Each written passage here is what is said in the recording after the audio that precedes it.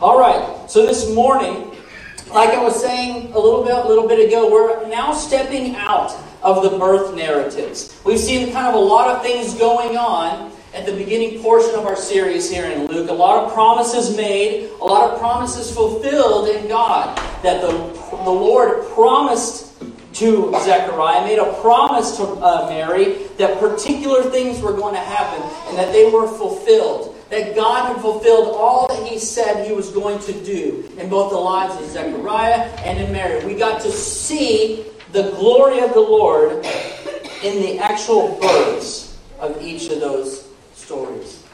So we're now making our way out of the birth narratives and into the lives and ministry of both Jesus and John. Now, as we go from this portion all the way to the moment whenever Jesus goes into Jerusalem, we're going to see all of the works that Jesus had done, with some sprinkling of John the Baptist in there as well. So Luke doesn't forget. He doesn't start the story with two of them and just forget John now that Jesus is here. We're going to see both of them throughout Luke until John is eventually martyred. But we're making our way out of the birth narratives and now into the lives and ministry of Jesus. Now, there's an interesting bridge that we're going to see this morning. Rather than the narrator, or rather than Luke, who is penning this particular gospel account, rather than him jumping straight to Simeon, he has 3 verses in there that he stuck in there that we're going to spend some time on this morning. There's very interesting perspectives, very interesting reasons why Luke put those 3 verses in there before we jump into the account of Simeon. And we're going to talk about that this morning. So let's dive into our text. I hope you have your Bibles, because if you know that I'm talking, we're going to go through a lot of it. So I hope you have your Bibles, and just as a pre-warning, we're going to be spending time in Luke and in Romans. So if you have those cool ribbons in your Bible, go ahead and throw a ribbon in Romans, as we will be spending time in that. You'll also find that this morning I'm not going to be putting all of the scriptures up on the screen, because I want you guys to read with me in your scriptures this morning. So with that being said, let's dive into our text this morning. Luke 2, starting in verse 21. Luke 2, starting in verse 21. And at the end of 8 days, when he was circumcised, he was called Jesus, the name given by the angel before he was conceived in the womb. And when the time came for their purification according to the law of Moses, they brought him up to Jerusalem to present him to the Lord, as it is written in the law of the Lord. Every male who first opens the womb shall be called holy to the Lord. That means separated, specifically designated for the Lord. Verse 24. And to offer a sacrifice according to what is said in the law of the Lord, a pair of turtle doves or 2 young pigeons. This is the word of the Lord. Praise be to God. Now, as you may immediately see, very intriguing 3 verses. Because what we're going to be talking about next week, Pastor Blake's going to be preaching on next week, is the account of Simeon. And it's an incredible account that God made a promise and then fulfilled that promise. And Simeon, got to observe the fulfillment of that promise. But there's those 3 verses there.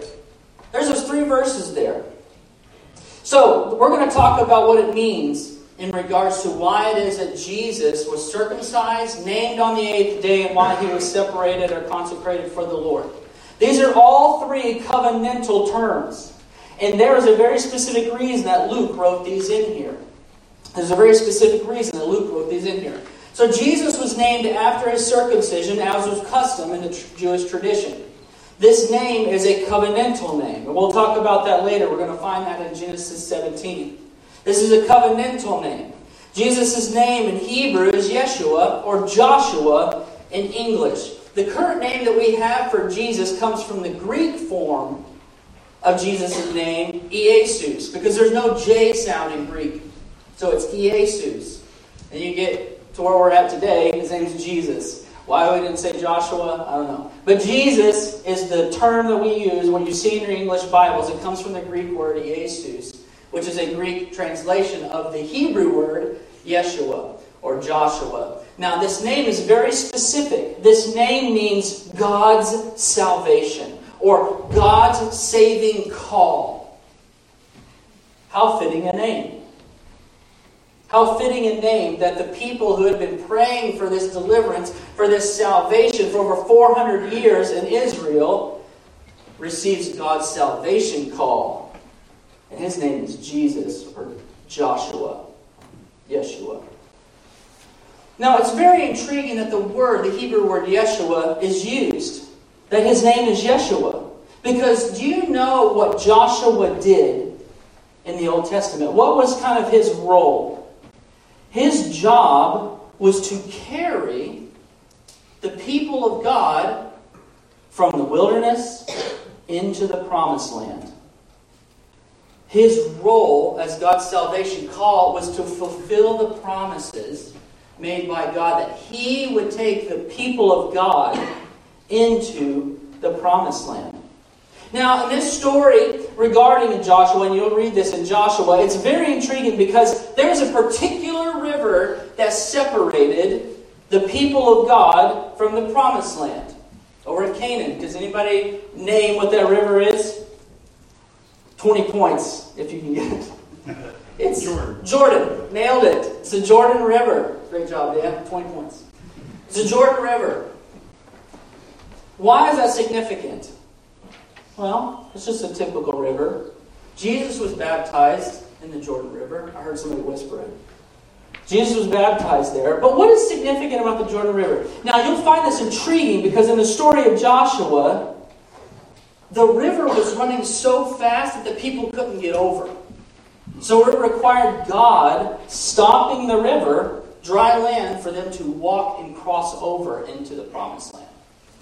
Now, what's awesome about this situation is that whenever the narrative is described in Joshua, it says the rough waters started at Adam. Can anybody tell me where the Jordan River ends? The Dead Sea. Starts in Adam, ends in the Dead Sea. The waters are so bad that you get swept away every time you try to cross on your own. So it required the Lord stopping the water for the people to even cross over into the promised land.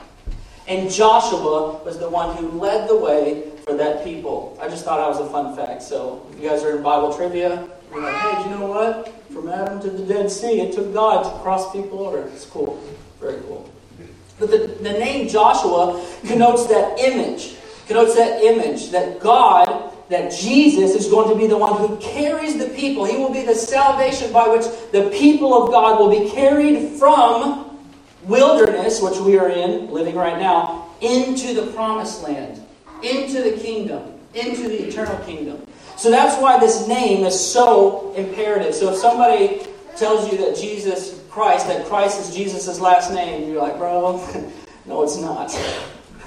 Christ means anointed one. And Jesus is naming God's saving call. So don't let people tell you that Christ is the last name. That's bunkus.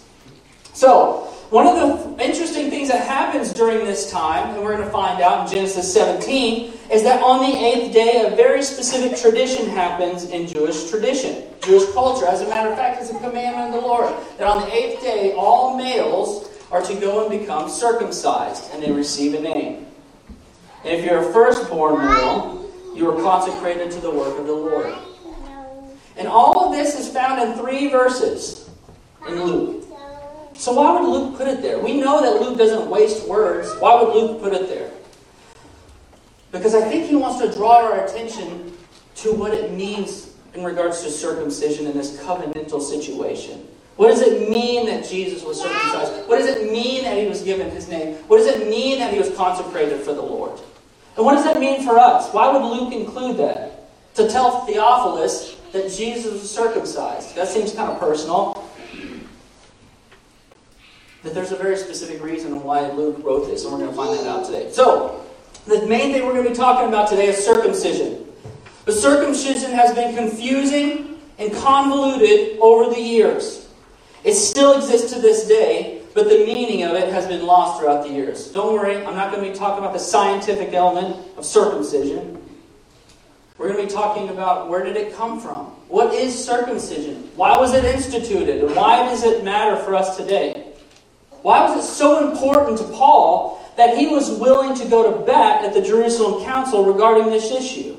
Why was it so important to him that he would write about it consistently through his letters? To make sure that it was well known what circumcision was and what it meant. It would be one of the reasons why he had penned the letter to the churches in Galatia. One of the main reasons he writes that letter is in regards to the circumcision. So why, if it was so important to Paul, what does it mean for us? Well, that's what we're going to be looking into today. So this situation in Luke 21 through 24 will lead us into one of the strangest stories of the book of Exodus, which we'll get to in a moment. But I believe Luke is pointing us to something very important by including such details in these verses. So with the meaning of the name of Jesus, the circumcision, and him being consecrated to the Lord as the firstborn, remember this term, firstborn, these are all covenantal actions that showcase the fulfillment of covenantal commands of God to the people of God. These were all things that had to be done because the Lord had instituted these things to be done. But there was this very specific reason why Jewish men had to become circumcised, to be a part of the covenant. But wait a second, Freddie. Does that mean Jesus had to be circumcised? I mean, he is the Son of the living God. He's already in covenant relationship with the Father. He already has a name that was given to him by the Lord. Why does all of this covenantal stuff in here in Luke? What does it have to do with us? So what does that mean for us today? What do things like circumcision and the baptism of Jesus, though it was not required for him because he is the Son of God, who will receive the love of the Lord forever, which is found in the Davidic covenant, that the Davidic king would receive the steadfast love of the Lord forever, and it would not depart from him. What does it mean that Jesus came to fulfill all righteousness? What does that mean? What does circumcision and righteousness have to do with us who are not Jewish? Paul is going to give us some insight into why the topic we are discussing this morning has a great and glorious meaning for us today. So if you turn with me to Romans 4. Turn with me to Romans 4. We're going to go through this chapter together. Romans 4, starting in verse 1. Paul has a lot to say on this topic, and we're going to explore what it is he is saying. Romans 4, verse 1. What then shall we say was gained by Abraham, our forefather according to the flesh? For if Abraham was justified by works, he has something to boast about, but not before God. For what does the Scripture say? Abraham believed God, and it was counted to him as righteousness. Righteousness is tied to the fact that Abraham believed. We're all on the same page? Awesome. Verse 4. Now, to the one who works, his wages are counted not as a gift, but as his due. What is Paul saying here? All those righteous works that we seek to do are done because God commands it. Those are wages of due. That's what we owe God. This is not a blessing that we receive. This is not a gift. So all that Old Testament, all those works that they had done were trying to lead to peace. That's what Paul is arguing here. Verse 5. And to the one who does not work, but believes in him who justifies the ungodly, his faith is counted as righteousness. Just as David also speaks of the blessing of the one to whom God counts righteous apart from works. Listen, blessed are those whose lawless deeds are forgiven. Do you know who the lawless ones are? You and I. We're as Gentiles. If you're Jewish in here, that would not be counted as you. But the lawless ones are us Gentiles. Those of us who have not been given the law.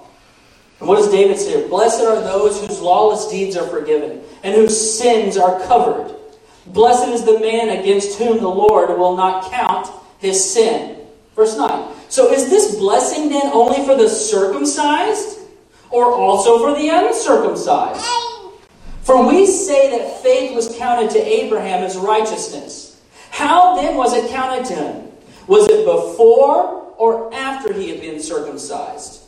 It was not after, but before he was circumcised. He received the sign of circumcision as a seal of the righteousness that he had by faith, while he was still uncircumcised.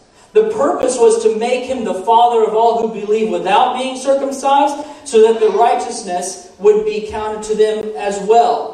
And to make him the father of the circumcised, who are not merely circumcised, but also walk in the footsteps of the faith that our father Abraham had before he was circumcised. What is Paul arguing here? Let's continue on. For the promise to Abraham and his offspring that he would be the heir of the world did not come through the law, but through the righteousness of faith. For it is the inherents of the law who are to be the heirs. Faith is null and promise is void. So if this is the case, if you and I can simply just get whatever circumcised or just go through the ceremonial covenantal laws and try to abide, then there's no reason for faith to be involved. If we could attain covenantal faithfulness in the Lord and receive His blessing on our own stead by doing the works perfectly, then faith is not necessary. So why was it counted to Abraham as righteousness because of faith? Let's continue on. For the law brings wrath. But where there is no law, there is no transgression.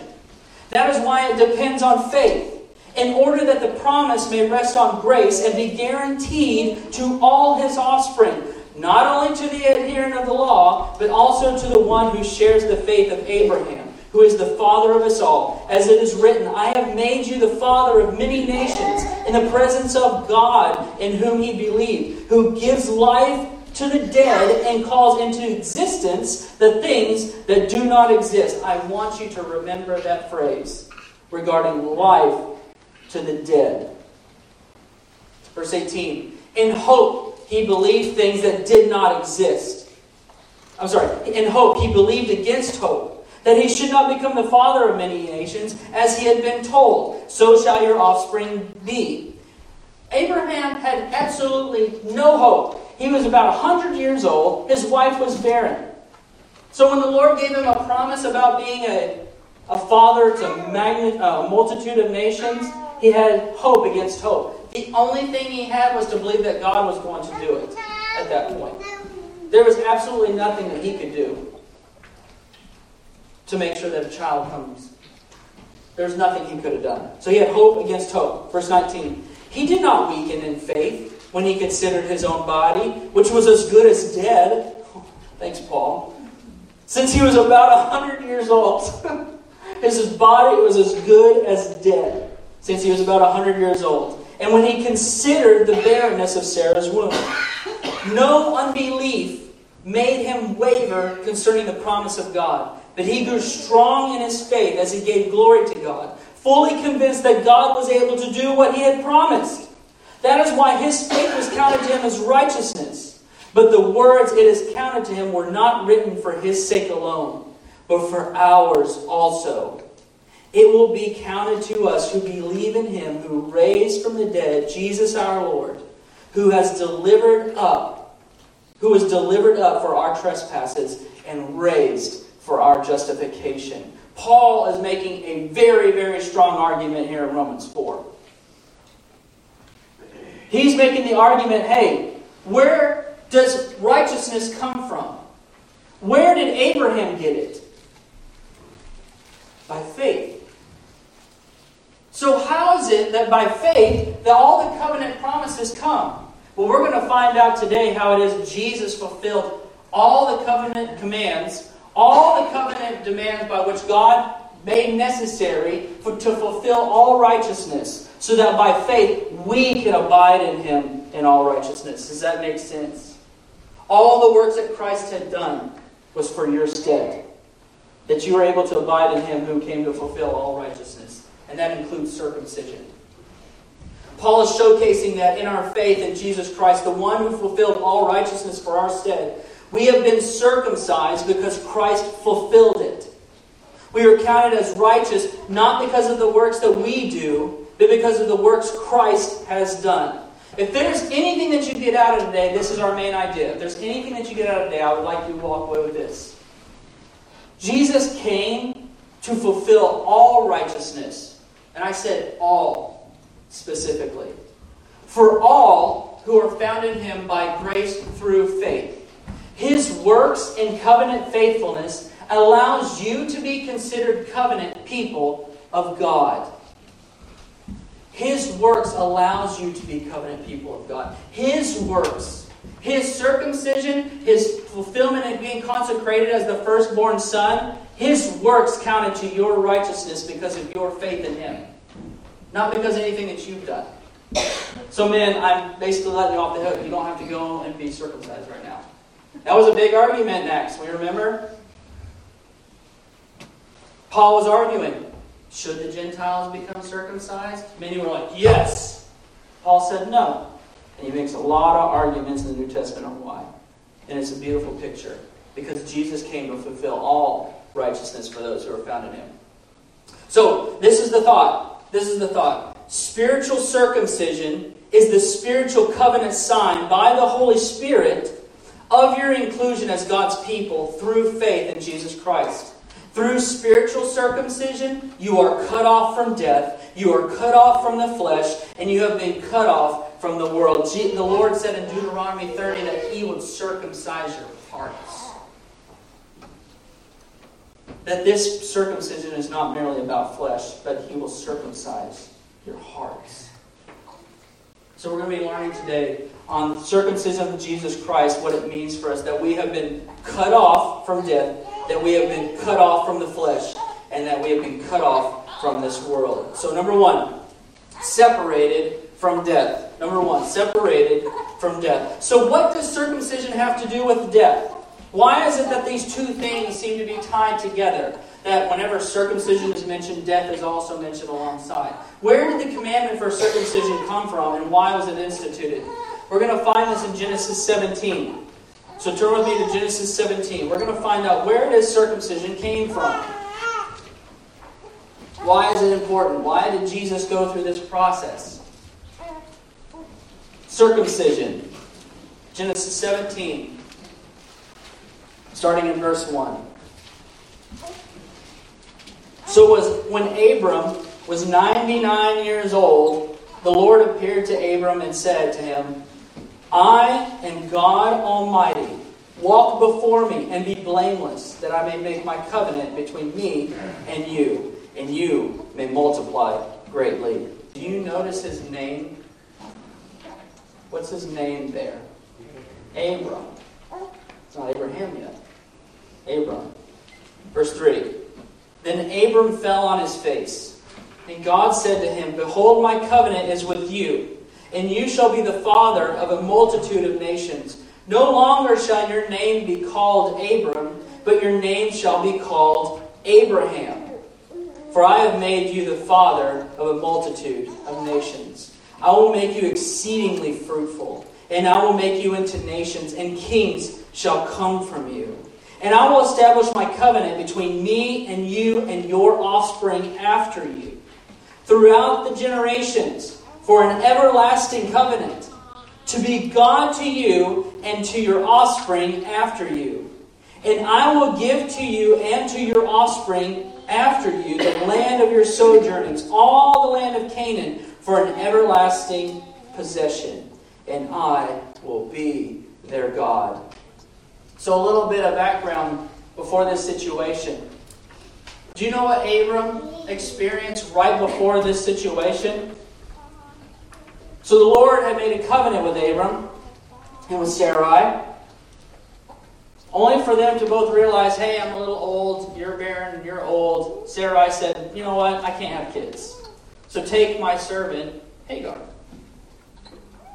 Which Abram gladly does, apparently. Takes my servant Hagar, and they have a child named Ishmael. Now, Sarah and Hagar started having problems with each other. Hagar was floating around being like, oh, look at me, I've got a son, he's the covenant son, and Sarah, you have nothing. So Sarah sent her away. But notice something. God did not make the covenant with Hagar. He made it with Abram. And we're going to find out here what he has to say regarding where his covenant would come from. Before this entire situation, Abram thought, hey, I'm going to use the means that is available to me to fulfill this promise that God had made to me on my own terms. I'm going to do things that I think that make sense. I mean, that's common sense and logic. My wife's too old to have kids, and she just offered her handmaiden to me, so yeah, sure, let's do this. So something very intriguing comes about from this mistake. Circumcision. Let's continue in the text. And God said, this is verse 9, and God said to Abraham, as for you, you shall keep my covenant, you and your offspring after you throughout their generation.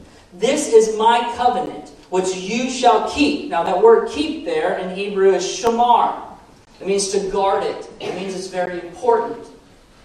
It's the same word that was given to Adam regarding the garden, that he was to keep it. Shamar. Keep it. It's important. It's the same word there. This is my covenant which you shall keep, between me and you and your offspring after you. Every male among you shall be circumcised. You shall be circumcised in the flesh of your foreskins, and it shall be a sign of the covenant between me and you. He who is 8 days old. How old was Jesus when he got circumcised? 8 days old. When he is 8 days old, among you shall be circumcised, every male throughout your generations. And I love this portion, because all the way back in Genesis 17, the Lord was thinking about the inclusion of the Gentiles. And it wasn't just the people of Israel. Listen here. Whether born in your house or bought with your money from any foreigner who is not of your offspring, both he who is born in your house, and he who is bought with your money shall surely be circumcised. So shall my covenant be in your flesh, an everlasting covenant. Any uncircumcised male who is not circumcised in the flesh of his foreskin shall be cut off from his people. He has broken my covenant. He has broken my covenant. To be cut off from the people means to be cut off from the covenant. It means you're not included with these people. You're not included in all those promises. To be cut off from the people means you're not a part of that covenant. You don't get to receive the blessings of it. So for you to be cut off from the people in this regards, you are cut off from God. You are completely and utterly separated from God. To be cut off from God is the ultimate death. This is the very situation that happened in the garden. When Adam and Eve sinned, they died that day. Their flesh may have not gone into the dust, but they died that day. What happened to them? They were kicked out of the garden. Angels were put up to block so they couldn't come back in. They were cut off. They were cut off. Whenever we die in our sin, we are separated, cut off from God for eternity. If we are not circumcised, we are cut off from God. We must be circumcised to be included in the covenant. We're going to talk about what that spiritual circumcision actually is. Why it is important that Christ fulfilled it. But to be cut off is the worst possible thing that can happen to you. That means you were not a part of any of the blessings. You were not a part of any of the promises. The sign that was given was a reminder of the covenant with the Lord. This circumcision to Abraham, this sign was given as a reminder of the covenant with the Lord, and a reminder of the fulfillment of the covenant promises by the Lord alone. Sorry, Abram, you can't just take a handmaid and be like, look, the Lord is faithful. I have done my deed. I have fulfilled the deed. And now I have a son. The Lord said, no. That is not how my covenant is going to go about. My covenant is between you and me. And Sarah is going to bear you a son. Sarah is going to bear you a son. This was a reminder to Abraham that it's not going to be on the terms of Abraham by which things are going to get done, but on the fulfillment of the promises that God had made by His power, by His ability, by His righteousness, by His fulfillment. His covenant faithfulness to His promises. His speaking is His doing. Covenant will be fulfilled through the Lord and not through our own efforts. Abraham knows this all too well because he got in trouble and he felt the pain literally for his mistake. And so did every male that was a part of the covenant. This covenant is not going to be fulfilled by any measure that a man can do of his own. So now this leads us to one of the strangest stories in Exodus. And it centers around death and circumcision. Death and circumcision. Now there's a story in Exodus chapter 4, verses 20 through 26. So Moses had just finished with the burning bush situation with the Lord. He just got done speaking with God. God had commissioned Moses that he was going to go into Egypt to deliver the people from Egypt, and that the Lord was going to perform signs and wonders before him. Just finished all that up. And so Moses took his wife and his kids and began making their journey. Now there's two verses where it just breaks in at verse 24, and all of a sudden the Lord has now come to kill Moses. What? Wait, what? Why is this happening? Go, if you have your Bibles, go there. Exodus chapter 4. Verse 24. At a lodging place on the way, the Lord met him and sought to put him to death. Wait a second. God, didn't you just tell Moses that he was going to do all this stuff for you? Didn't you just call and commission him to do all this stuff? Why are you going to kill him? Out of the middle of nowhere, the Lord says, I'm going to go after you, Moses. Here I come to put you to death. Verse 25. Then Zipporah took a flint and cut off her son's foreskin and touched Moses' feet with it and said, Surely you are a bridegroom of blood to me. So let him alone.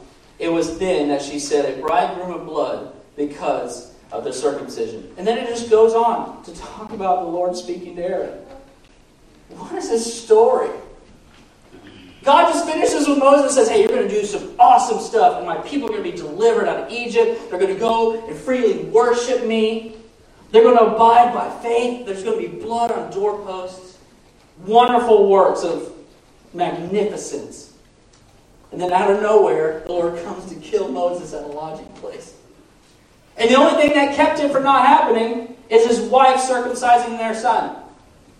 Seems odd. This is why it's important in regards to death and circumcision.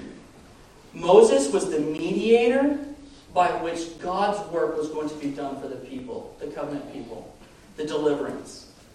It would require his absolute obedience to do this. It would require him to be able to foretell and both do and to proclaim that which the Lord is going to do. So before he ever steps into Egypt, that is put to the test. Because his son wasn't circumcised. Now scholars say it's probably because he went with the Midian situation, which they didn't circumcise until like 12 or something like that. But the point is that the Lord came for Moses' life because Moses was not willing to abide by the commandments of the Lord from the beginning. And he had to make sure that Moses was on board before he ever even stepped foot in Egypt. So he came to bring death to Moses. And it was surrounding circumcision. So Moses was not guarding the everlasting covenant. Moses had been given the commandments of the Lord to lead people from Egypt into the wilderness to worship God. He was held responsible to ensure that the covenant was maintained. Death was coming to him, who would be the mediator between God and his people. Circumcision must be upheld. For not adhering to the covenant command, death was coming for Moses. If circumcision was a sign of faith and covenant was not obeyed, how is the sign of deliverance from death by the blood of the Lamb on the doorpost be believed and obeyed? If he couldn't make sure that he got that thing right, how in the world is he going to make sure that he's going to declare and do what he's supposed to do regarding the salvation of the people? It had to be established that Moses, as a mediator, had to be absolutely perfect in covenant fulfillment. Jesus also, as our mediator, is perfect in his covenant fulfillment. Jesus did not have to get circumcised for the sake of covenant with his Father. But he did it to ensure that you and I are in covenant fulfillment in all righteousness. So if circumcision was that sign of faith, Christ fulfilled it so that you can have the faith to believe in it. He not only fulfilled it himself, but he declared it to you too. To deliver you from death and enslavement. To deliver you from Egypt. He is the mediator by which your salvation comes. He not only fulfilled it in his own flesh, but he also fulfilled it in declaring it to the people.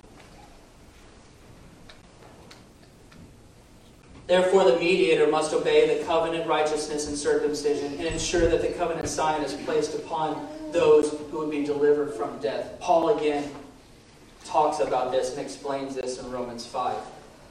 Romans 5, starting in verse 12.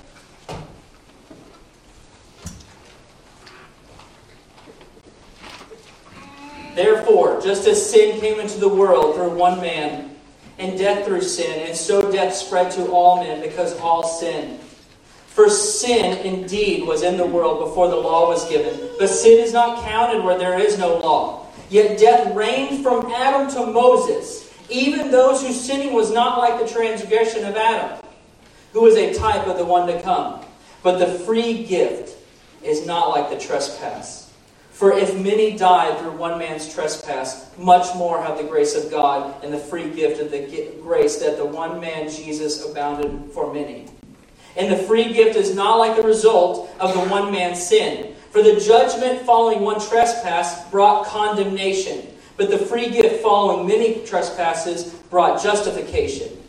For if because of one man's trespass death reigned through that one man, much more will those who receive the abundance of grace and the free gift of righteousness reign in life through the one man, Jesus Christ. Christ is the one who both abided in covenant fulfillment and declared it for your deliverance.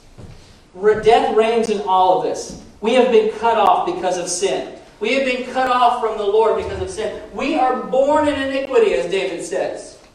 We're going to find out later in Ephesians 2 that we are dead in our trespasses and our sins. We are cut off. Our hearts must be circumcised. We need more than just a physical circumcision here. We need one who is a mediator who both fulfills the commands on our stead and provides it. The reason Jesus got circumcised is so that you didn't have to. He fulfilled all of that righteousness so that you become the circumcision. That you become that cut off from death. You are no longer cut off from God, but reconciled back to Him. You are cut off from death. Death is gone from you if you're in Christ Jesus. He fulfilled all of that so that way you can have the life and have it eternal. So if death has been dealt with, why still live like death resides in you? Those who had been delivered from Egypt rejoiced in their deliverance. Not because they escaped death, but through the power of God, death has passed over them by faith. And through the works of God, the people were delivered to worship Him. Do you live like death, one separated from God, or do you live in the joy of having life to freely worship Him by faith? Are you more marked by Egypt or by the blood of the Lamb? This circumcision that Christ did for you and that He took to Calvary was to secure you from the law of sin and death, so that you may have life in Him. He both fulfilled it and declared it for you. Romans 8 says it like this. For to set the mind on the flesh is death, but to set the mind on the Spirit is life and peace. For the mind that is set on the flesh is hostile to God, for it does not submit to God's law. Indeed, it cannot. You and I cannot submit to God on our own stead. In flesh, we cannot do it. We are dead in our trespasses and our sins. Circumcision has to happen in our lives. We have to be cut off from death. And we're going to find out here in a moment why our circumcision in the flesh causes us to be cut off from the flesh. Those who are in the flesh cannot please God. You, however, are not in the flesh, but in the Spirit, if in fact the Spirit of God dwells in you. Anyone who does not have the Spirit of Christ does not belong to Him. But if Christ is in you, although the body is dead because of sin, the Spirit is life because of righteousness. If the Spirit of Him who raised Jesus from the dead dwells in you, He who raised Christ Jesus from the dead will also give life to your mortal bodies through His Spirit who dwells in you. Why set your mind on the things of death? Why set your mind on the things of the flesh? Do you not know that death resides in your flesh? You are in the Spirit, therefore put to death the flesh and walk alive in the Spirit. You are not working towards peace like the old covenant. Your life is bearing fruit because of the Prince of Peace who has made you the righteousness of God. 2 Corinthians 5:5. Because of Christ Jesus, you have been made the righteousness of God. You are no longer bound in death, separation from God because of unrighteousness. You have been made alive in Christ with eternal life in communion with God. Number two. We are separated from the flesh. Separated from the flesh. The reason you are bound in death, cut off from God, is because of sin. The law of sin and death is sure. James says it this way: let no one say when he is tempted, I am being tempted by God. For God cannot be tempted with evil, and He Himself tempts no one. But each person is tempted when he is lured, enticed by his own desire. Then desire, when it is conceived, gives birth to sin. I love that the word there used is conceived. Because the desire starts as a seed, doesn't it?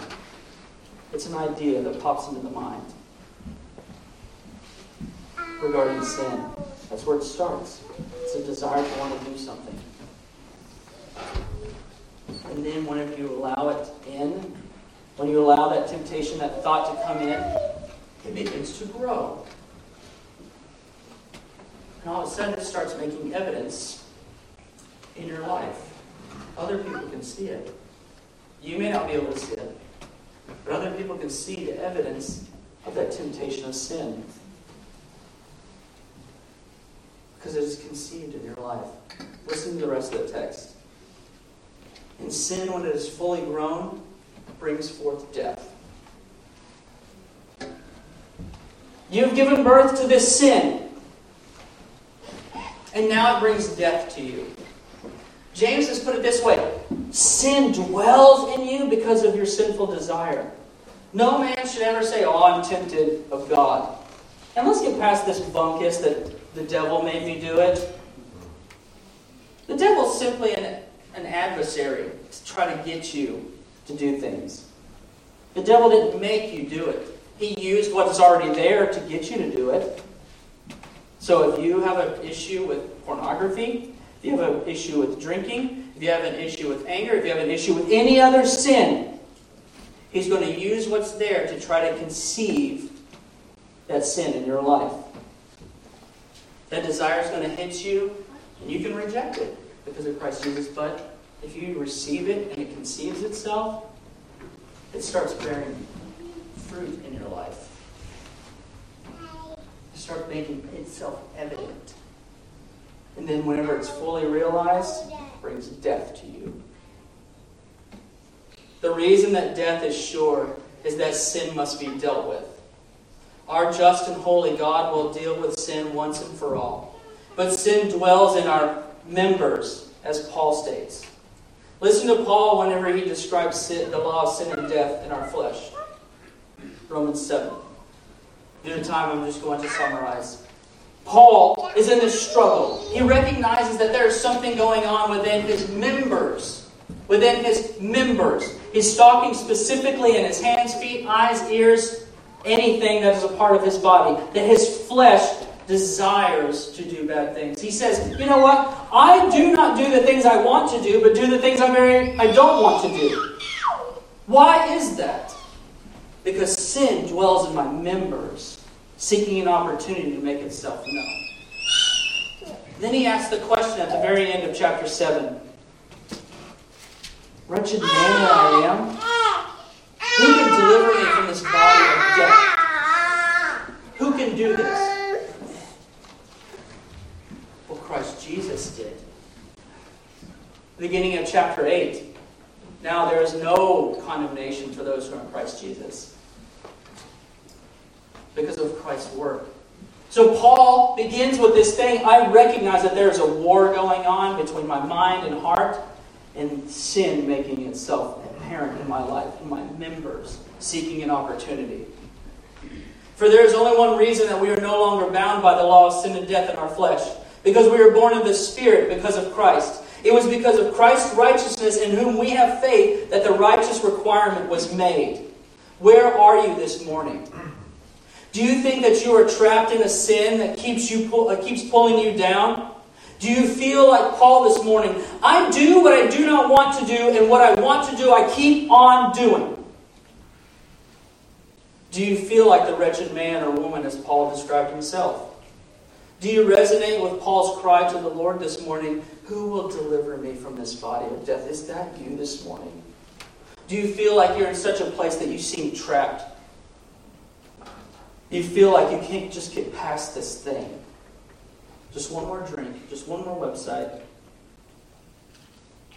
just one more relationship. You can't get past it for some reason. Is that you this morning? Lord, I don't know why I do this, but I don't want to do it anymore. Is that you this morning? I don't do the things I want to do, but the things I don't want to do, I actually do. Lord, help me. Who's going to deliver me from this body of death? Sin no longer has a hold on you. You are no longer its slave. The flesh has been put to death in Christ Jesus. If you are found in Him, Christ has fulfilled all righteousness for our sake, that we no longer are bound by that which once enslaved our actions. Christ has condemned sin in the flesh. So now, therefore, there is no condemnation for those who are in Christ Jesus. That's what Romans 7 says. That Christ condemned sin in the flesh. That He took sin to Calvary for your stead. Since He had condemned sin, there is now no condemnation for you.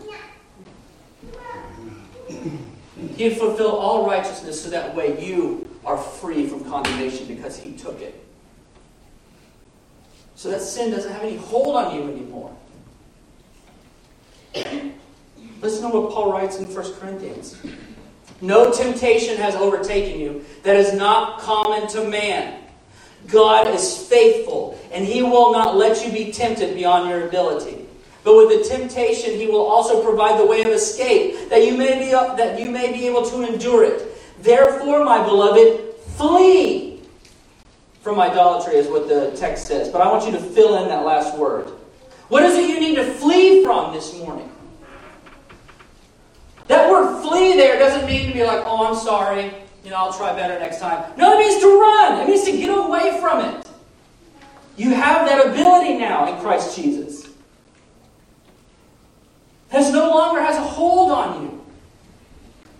And the Lord will never allow you to be tempted beyond anything that's even beyond that which is common to man. Which means you have an escape for everything you are going through in your life. How often do we not flee from the very thing that's causing us to sin? If you have a problem with pornography, try keeping your laptop out in the open where everyone can see it. How about not taking your phone in private places? How about leaving your smartphone at the door? Flee from it. Don't just deal with it. Well, I'm trying my best. No, you're not. Are you fleeing? How often are we placing things in front of our kids that they actually have to flee from because of us? How often are we taking devices that we're like, here you go, have free access to everything that you could possibly imagine. And then we wonder whenever they get in trouble with it. Whenever they're the ones ensnared in pornography, when they're the ones ensnared in this, narcissistic viewpoint of the world, needing to be fed by others, we're the ones who gave them the tool in the first place. Fleeing doesn't just mean saying, you know what, I'm sorry. Fleeing means getting out of it. If that means you got to get off Facebook, get off Facebook. If that means you don't allow Disney in your house, don't allow Disney in your house. Jesus said it this way, if your eye causes you to sin, pluck it out. He didn't say to physically do. Do you understand what the meaning is? If there's a problem here, get it out. You were once enslaved to it. Before Christ Jesus, you had no control over it. You would just indulge in sin, indulge in sin, indulge in sin. Because you loved it. But now that you're in Christ Jesus, you are no longer slave to it. You actually can flee. So flee. If your eye causes you to sin, pluck it out. That means removing whatever it is in your life that is causing you to sin. Remove it. In the same way that the flesh has been cut off in circumcision, your flesh has been cut off from the Spirit. You are dead in the flesh, but alive in the Spirit, so walk in the Spirit and not in the flesh. You now have the power to walk in the Spirit because of Christ. Galatians 5, 16 through 25. I'll read it quickly. But I say to you, walk by the Spirit, and you will not gratify the desires of the flesh. For the desires of the flesh are against the Spirit, and the desires of the Spirit are against the flesh. For these are opposed to each other to keep you from doing the things you want to do. There is war going on in you, Christian. How often are you giving the enemy the tools for your own demise? Remember, the devil doesn't make you do anything. He just uses what's already there. So guess what? If you've got a desire for something, you're just handing him the weapons and saying, please hurt me, by not getting it out of your life. Continuing on. But if you are led by the Spirit, you're not under the law. Now the works of the flesh are evident: sexual immorality, impurity, sensuality, idolatry, sorcery, enmity, strife, jealousy, fits of anger, rivalries, dissensions, divisions, envy, drunkenness, orgies, and things like these. Do you notice that he said dissensions and divisions in the same group as sexual immorality? Just some food for thought.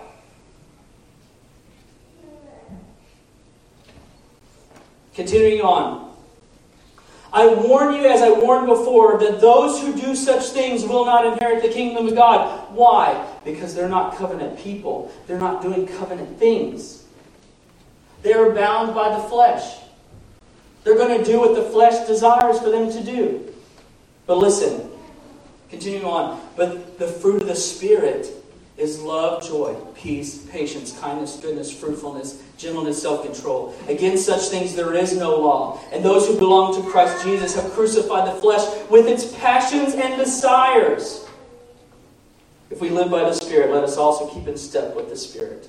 Let us not become conceited, provoking one another, envying one another. Do you notice the two words here in the text? Do you notice when he says the works of the flesh and the fruit of the Spirit? The works of the flesh is from somebody who's doing the work. The fruits of the Spirit is somebody who's done the work already. The fruit in your life is because somebody else did the work so that you now bear fruit. Love, joy, peace, patience, kindness, goodness. Do you know who did that work? Somebody. Witness. Who did the work? Christ Jesus did the work. I am the vine. You are the branches. So you can flee. You can walk in the Spirit. You're no longer bound by the flesh anymore. Christ has done the works of righteousness. He has fulfilled all that was required. That is the gospel. Christ has done what we could never do. And now He can produce fruit in a life where He has done the work already. We simply bear the fruit of the Spirit because of the work He has done. He is the vine and we are the branches. You are no longer bound to the flesh, but alive in the Spirit because of the fulfilling works of Christ. And number 3, separated from the world. Separated from the world. You have been set apart from this world. You are no longer a son or daughter of this world, but of the kingdom of God. Christ died, was buried, and arose in victory over death. The world hated him. John says it this way in chapter 3. For God so loved the world that he gave his only Son, that whoever believes in him shall not perish but have eternal life. For God did not send his Son into the world to condemn the world, but in order that the world might be saved through him. Whoever believes in him is not condemned, but whoever does not believe is condemned already, because he has not believed in the name of the only Son of God. And this is the judgment. The light has come into the world, and the people love the darkness rather than the light, because their works were evil. For everyone who does wicked things hates the light and does not come to the light, lest his works should be exposed. But whoever does what is true comes to the light, so that we may be clearly seen that his works have been carried out in God. The world loves the darkness, but we are children of light. 1 Thessalonians 5:5. As Jesus stated, if they hated me, they will hate you. We are not children of this world. We have been set apart, circumcised from this world, no longer bound to the fate of the world. Paul articulates this wonderfully in Ephesians 2. In Ephesians 2. I told you, we're going to talk about Ephesians 2 a lot. I'm sure we're going to be memorizing it by the time I'm done. And you were dead in your trespasses and sins, in which you once walked, following the course of this world, following the prince of the power of the air, the spirit that is now work in the sons of disobedience, among whom we all once lived in the passions of our flesh. Oh, we're coming full circle, aren't we? Carrying out the desires of the body and the mind, and were by nature children of wrath, like the rest of mankind. Death, flesh, the world. But God, being rich in mercy, because of his great love which he had loved us, even when we were dead in our trespasses and sins, made us alive together with Christ. By grace you have been saved, and raised us up with him, and seated us with him in heavenly places in Christ Jesus. Did you hear that? This world is not your fate. This world is not your hope. Continuing on, so that in the coming ages he might show the immeasurable riches of his grace and kindness towards us in Christ Jesus. For by grace you have been saved through faith. And this is not your own doing. It is the gift of God, not a result of works, so that way no one may boast.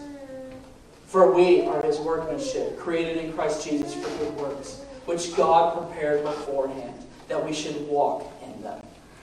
Therefore, remember that at one time you Gentiles, see, told you we're coming full circle, you Gentiles in the flesh called the uncircumcision,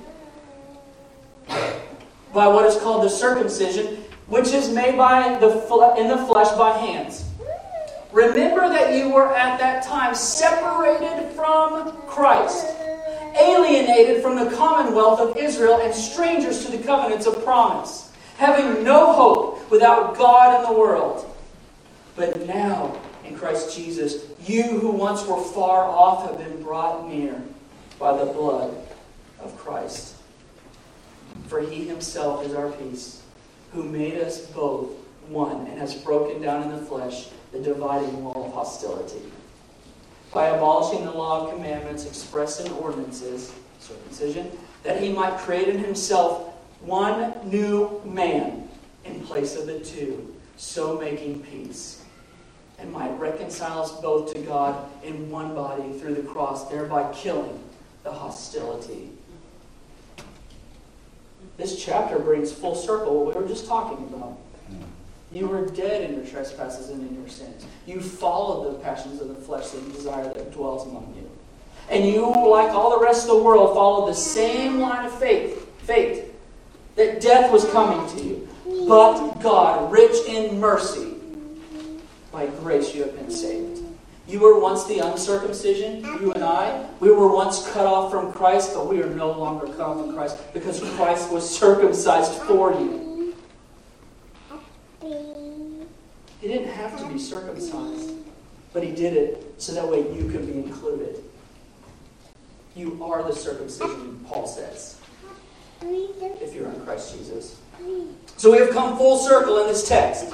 Because of the circumcision of Christ Jesus, we now abide as circumcised covenant people who have been reconciled to God because of the faith in the one who fulfilled all righteousness. Did Jesus have to get circumcised? Yes. So that all who are circumcised and uncircumcised would become the covenant people of God through His perfect, fulfilling work. You are no longer bound to death, but death has been cut off from you, and now life abides in you. You no longer are bound by the law of sin and death because of the flesh, because you have died to the flesh in Christ Jesus, who condemned sin in the flesh for you. You are no longer bound to the outcome of this world, and now you are nor a child of this world, but a child of God. These are the three takeaways that I would like us to take away this morning. Christ's circumcision means three things. One, death is no longer bound to you. That has been cut off. The flesh has been cut off. The law of sin and death has been cut off. Two, your flesh does not rule over you. Christ condemned sin in the flesh at the cross. So that way you are no longer bound by it. But now you are free to walk in the Spirit, bearing fruit. Three, the world is not your fate, nor your hope. The world hated Christ and killed Him because the world loved darkness and hated the light. This is not your hope. This world has no appeal to you, and it shouldn't. So today, Christ's circumcision means a lot more than just simply a Jewish tradition. There's a lot more to circumcision, Christ being circumcised for yours and mine inclusion into the covenant. That even though we're considered the uncircumcised, we're included in God's covenant blessings for eternity in Christ Jesus. Simply by faith. Simply by faith. Let's pray. Heavenly Father, we're so thankful of your covenant faithfulness. That you have included even the small details of your word and fulfilled those small things so that way we get to participate as covenant people. That you have called us by name in Christ Jesus. That we have been cleansed.